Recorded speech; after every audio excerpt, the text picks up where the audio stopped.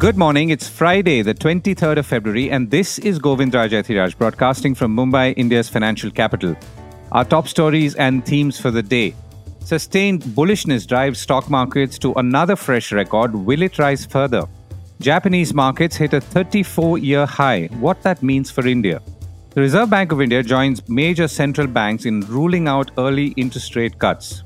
The world's hottest stock in the stock markets, that is, gets hotter. Can AI get bigger? Why recovery is slow after Indian retail's blowout year in 2022? Will Birla's Opus Paints take on Asian Paints?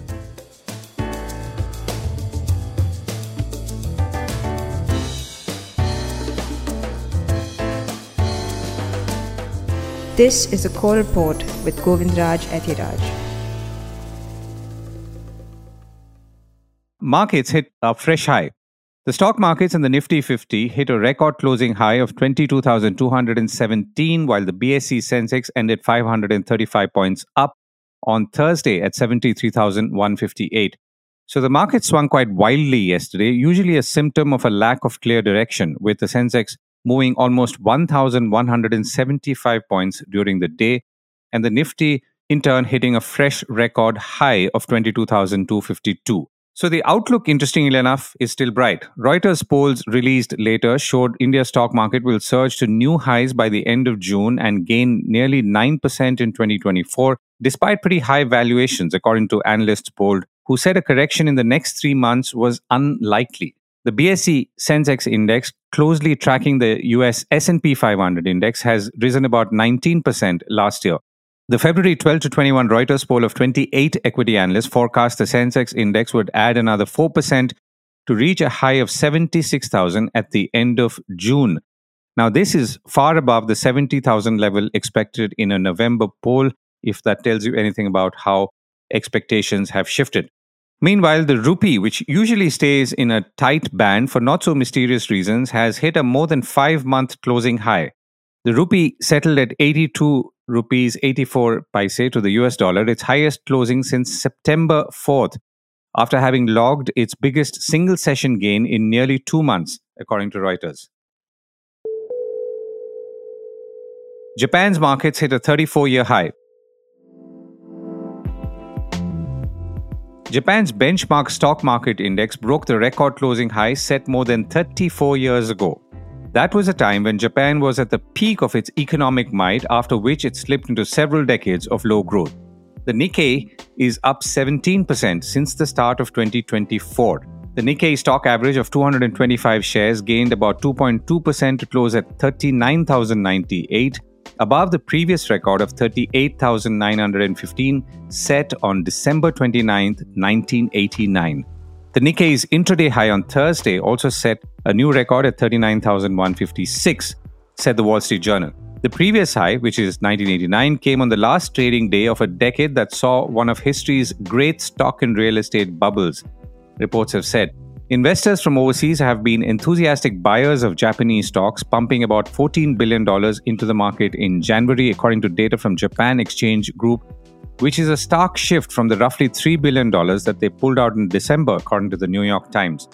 Earnings at large Japanese companies are set to rise by more than 40% in their latest quarterly results, according to Goldman Sachs, and Toyota hit a record market value for a Japanese company, about $330 billion, surpassing the mark set in 1987 by telecom conglomerate NTT. Goldman analysts said that the skeptics continue to argue that Japan never changes and foreigners always get disappointed, so go get out now. While capital flows into India will remain strong, it is interesting to note, firstly, that in the last month and a half or so, foreign institutional investors have been selling equities net in India, while clearly they've been buying in Japan. Also, to some extent, the space that China has vacated has been taken up by Japan, or Japan has edged into a vacuum of sorts, which of course India has filled in terms of foreign portfolio flows over a slightly longer period of time. Even conceptually, this is not something anyone in the stock market context could have visualized, which is what makes it interesting and how capital flows will be or behave in 2024. RBI rules out interest rate cuts for now. Reserve Bank of India Governor Shaktikanta Das has said that the central bank's job to bring down inflation is not over, and any premature move on the policy front could undermine the success achieved so far on the price situation. This was the governor's view according to the minutes of the February Monetary Policy Committee meeting released by the central bank on Thursday, according to reports. Mr. Das had said at this juncture, monetary policy must remain vigilant and not assume that our job on the inflation front is over. He also stressed that the MPC must remain committed to successfully navigate the last mile, quote unquote, of disinflation that can be sticky while voting for status quo in the key interest rates earlier this month. The governor also said that as markets are front-running central banks in anticipation of policy pivots, any premature move may undermine the success achieved so far. So, Das's statements broadly echo what central bank governors in the West, including in the United States and Europe, are saying, who've ruled out interest rate cuts in March, for instance, which was widely expected, at least by the markets, thanks to which money had begun flowing into stocks, which has now reversed somewhat, with much of it, or at least some of it, going back into bonds. India's retail industry is still recovering from a blowout 2022. It was the year after COVID, or the year many of us were still recovering from COVID, from shock and pain to relief and even celebration.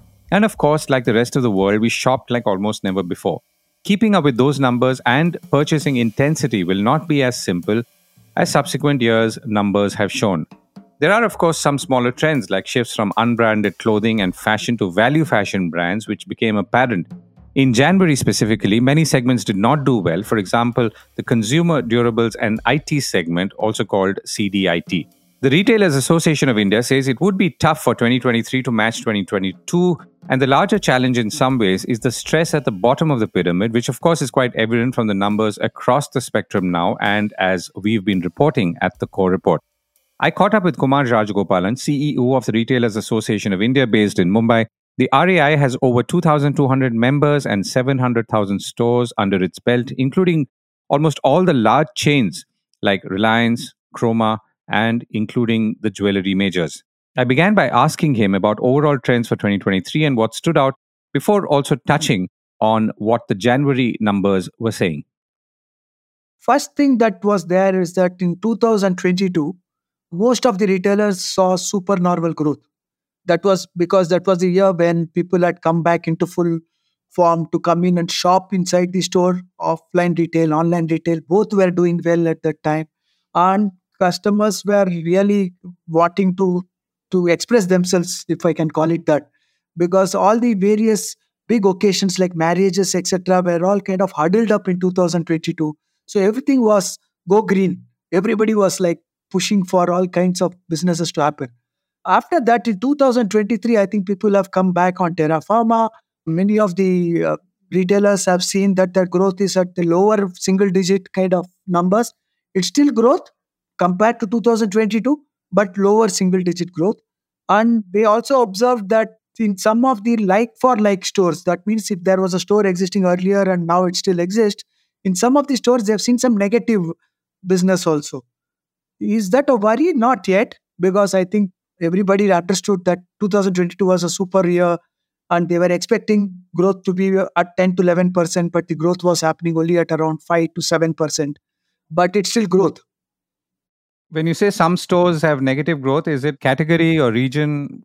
Not necessarily. Depending upon the time of the year, it's different. For example, in a place like the east of India, Calcutta and various other places, we all know that Puja is a big time. So during Puja, most of the stores saw good growth over last year also. So many of them saw 10 to 11% growth.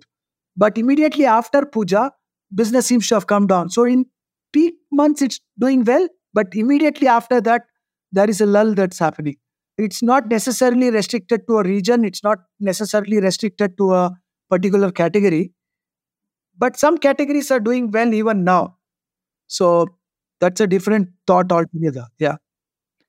Right. And I was looking at the Jan figures, which show that food, for example, grew almost 9%. Food groceries grew 9%, jewelry also 9%, whereas consumer durables fell 1%. Was that the 2023 trend as well? No, actually, it was the other way around. If you look at October, November, December, food grew marginally because somehow people don't seem to have gone up and bought a whole lot of food items there. But the non-food items were bought much more, especially even if it was discretionary. So people were willing to buy garments, people were willing to buy jewelry. Jewelry has been consistent, but CDIT products, consumer durable products, have been in a slightly challenging position in January, although it was growing well in the months of October, November, and December. You were telling me earlier that, categories like fashion and particularly value fashion have seen some shifts. So this, I'm assuming, is the larger annual shift. Immediately after COVID, many of the retailers got themselves into this whole inflation led growth. And this was not a very nice thing for consumers for sure. And for retailers also, it was slightly worrisome. So, although 2022 did well, many of them grew by 30 to 40%, 10% to 12% of that growth was predominantly because of inflation.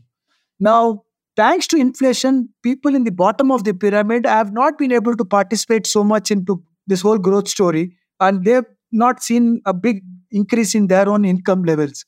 So, that I think is reflecting on the value brands and various segments of value, in the sense that people who are at the bottom of the pyramid are not able to buy in quantities when it comes to value items.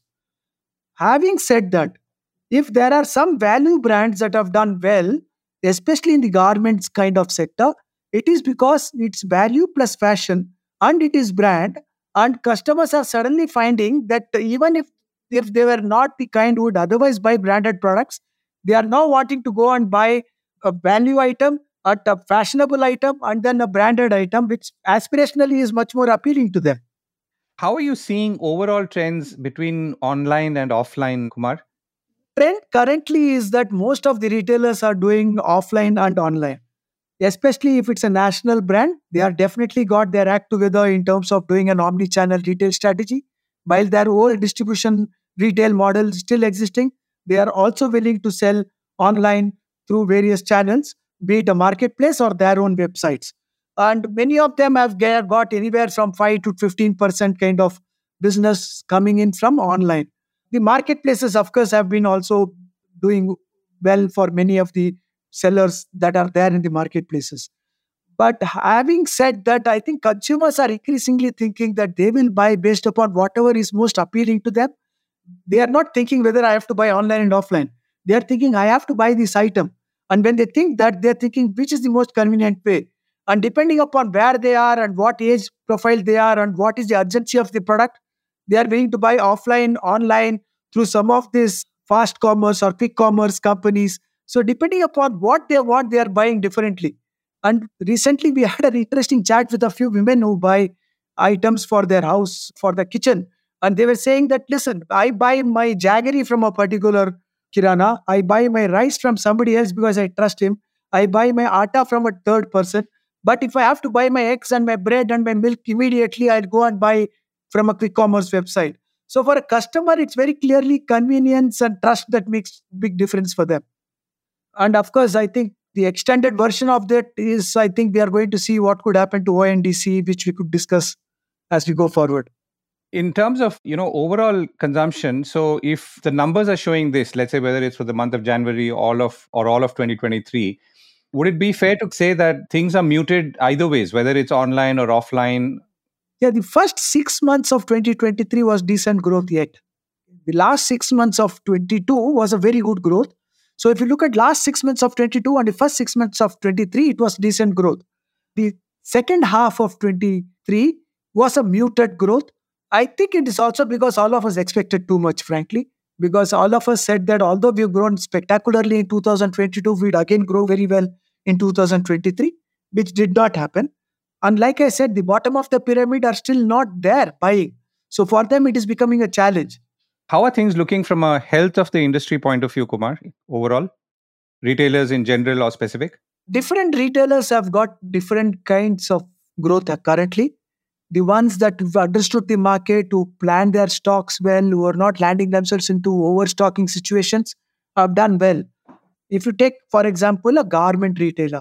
Now, in garments, if somebody is expecting a 10% growth and they've landed up into a 5% growth, that would actually mean that they've got, if you look at stock turns to be, let's say, 3 times or 4 times in a year, it may actually mean that they are overstocked by 15 to 20%. And if they have not been able to push it out in time, then they are getting stuck with stocks which is of a previous season because it is autumn, winter, spring, summer.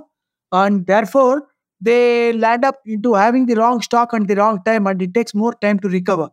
Some retailers have done well because they've understood the market. They've also grown very well in the market. They have extended themselves to multiple markets. And for them, it's not been a big worry. But retailers who've not grown so much, overestimated their sales, have landed themselves into some kind of a quandary currently because in the month of January, most of the, at least the fashion and garments and the accessories kind of retailers were having their sale. And yet they don't seem to have really witnessed big growth. What is grown is definitely occasion wear in January, and there were lots of marriages that happened in January. Now that seems to be doing well, but the other retailers have not been able to do very well. Some of the footwear retailers have been doing very well for the last 3 to 4 months. I think they've just gone ahead and done a great job on finding the right stores, the right kind of model between online and offline. I know there is a demarcation between seasonal and non-seasonal and festive and non-festive. But do you feel that if you look now over the, let's say, the last 3-4 years, that festive seasons are clearly as sharply differentiated as they were maybe 5 years ago? Not really, Govind. Frankly, the sales during festival season are more, but it's not as huge as it used to be, let's say, 10 to 15 years before. Many of the retailers will plan their full year based upon what could happen in October, November, December. But it's not anymore the case. But having said that, I think the skew towards planning for some of the festivals is much more for some kinds of retailers. Again, various factors come in. For example, we talked about CDIT products. Okay. Now in CDIT, October, November, and December seem to have done well for them, but it was also backed by a very high amount of consumer finance. 70% of the items being sold by CDIT, the consumer durables retailers, were by consumer finance in some form or the other. Now, in the month of January, there is not so much that's left out for them to really sell. Also, there were no big launches of any great items all across multiple categories. So they've kind of got muted in the month of January. So depending upon what is new, what is innovating, and where the consumer finance is more, things have changed. The other trend is till December, we found that many of the retailers who are selling higher price point products, be it fashion items when it comes to luxury type of items or occasion wear kind of items, be it CDIT product item, be it jewelry, I think the higher price points were doing really well till December end. In the month of January, I think it's taken a little bit of a pause, but it's not bad. But the lower price point items have been challenging for almost everybody. And that's definitely a worry in the market. We want, like I said, the lower price point items to be selling. We want people in the bottom of the pyramid also to be joining in and jumping into the consumption story in India. Kumar, thank you so much for joining me. Thank you very much. Nvidia stuns the market. AI chip company Nvidia's sales more than tripled in the company's fiscal fourth quarter from a year earlier and are projected to do so again in the current period. Earnings have surged more than 8 times. The results exceeded analysts' expectations, the Wall Street Journal has reported. Nvidia's results act as a bellwether for the strength of the artificial intelligence boom as big tech companies like Microsoft, Google, and Apple have placed large bets on technology and need Nvidia's hardware to drive them, the WSJ said. It also quoted Wedbush analyst Daniel Ives saying the results show that the AI revolution is just starting and not peaked. Nvidia crossed the $1 trillion valuation mark in June and has topped $1.8 trillion now. Birla paints the town. In our corporate news section, well, we've always had some corporate news or mostly have some corporate news, but henceforth we will have a section saying so. So today, the Indian paints market is controlled by a few organized players and many unorganized players. But the organized segment is juicy because Asian Paints has a close to 60% market share, Berger is at 18%, Kansai Nerolac at 15%, and Dulux, made by Akzo Nobel, is at 7%. Not surprisingly, everyone wants to jump in, though Asian Paints, to its credit, has held competitors at bay not for years but several decades now and retained its iron grip. The Aditya Birla Group has finally launched its decorative paints brand Birla Opus yesterday, finally, because the intent to do so was known for some time. And as said, it's aiming for a 10,000 crore rupee gross revenue within 3 years of full-scale operations. Now, Birla Opus sits under the group's flagship company, Grasim, and has already pulled in about 10,000 crores of investments. Aditya Birla Group Chairman Kumar Mangalam Birla said Birla Opus would add 40% to the industry's paint capacity and claimed no paint company globally had launched at this scale. Birla Opus will offer apparently the widest range in the industry with 145 products across water-based paints, enamel-based paints, wood finishes, waterproofing and wallpapers, which is also across all consumer segments. The company has 6 fully automated, integrated and global-scale manufacturing plants with a total commercial capacity of 1,332 million litres per annum, the company said, which would roughly equal at least the next 3 players after Asian Paints. So the question, of course, is, will Asian Paints wilt under this new threat? It's tough to say so soon because while Birla has the brand and the brand connect for cement and building material products, Asian Paints is a stronger touch and feel brand. The market itself is growing about 12% annually, going by reports. Also, Asian Paints and the other brands like Nerolac are also adding and have added a fair bit of capacity themselves. For the same reason, construction and real estate has been booming and a record number of new homes are being built and of course old ones are being repainted apart from a whole bunch of commercial applications. While paints is a marketing and distribution intensive product, the power of brand and customer comfort will matter. It will be an interesting and long battle. Remember that no battle of this kind will be short, and this one might see some price wars as well. That's it from me for today. Have a great weekend and see you next week.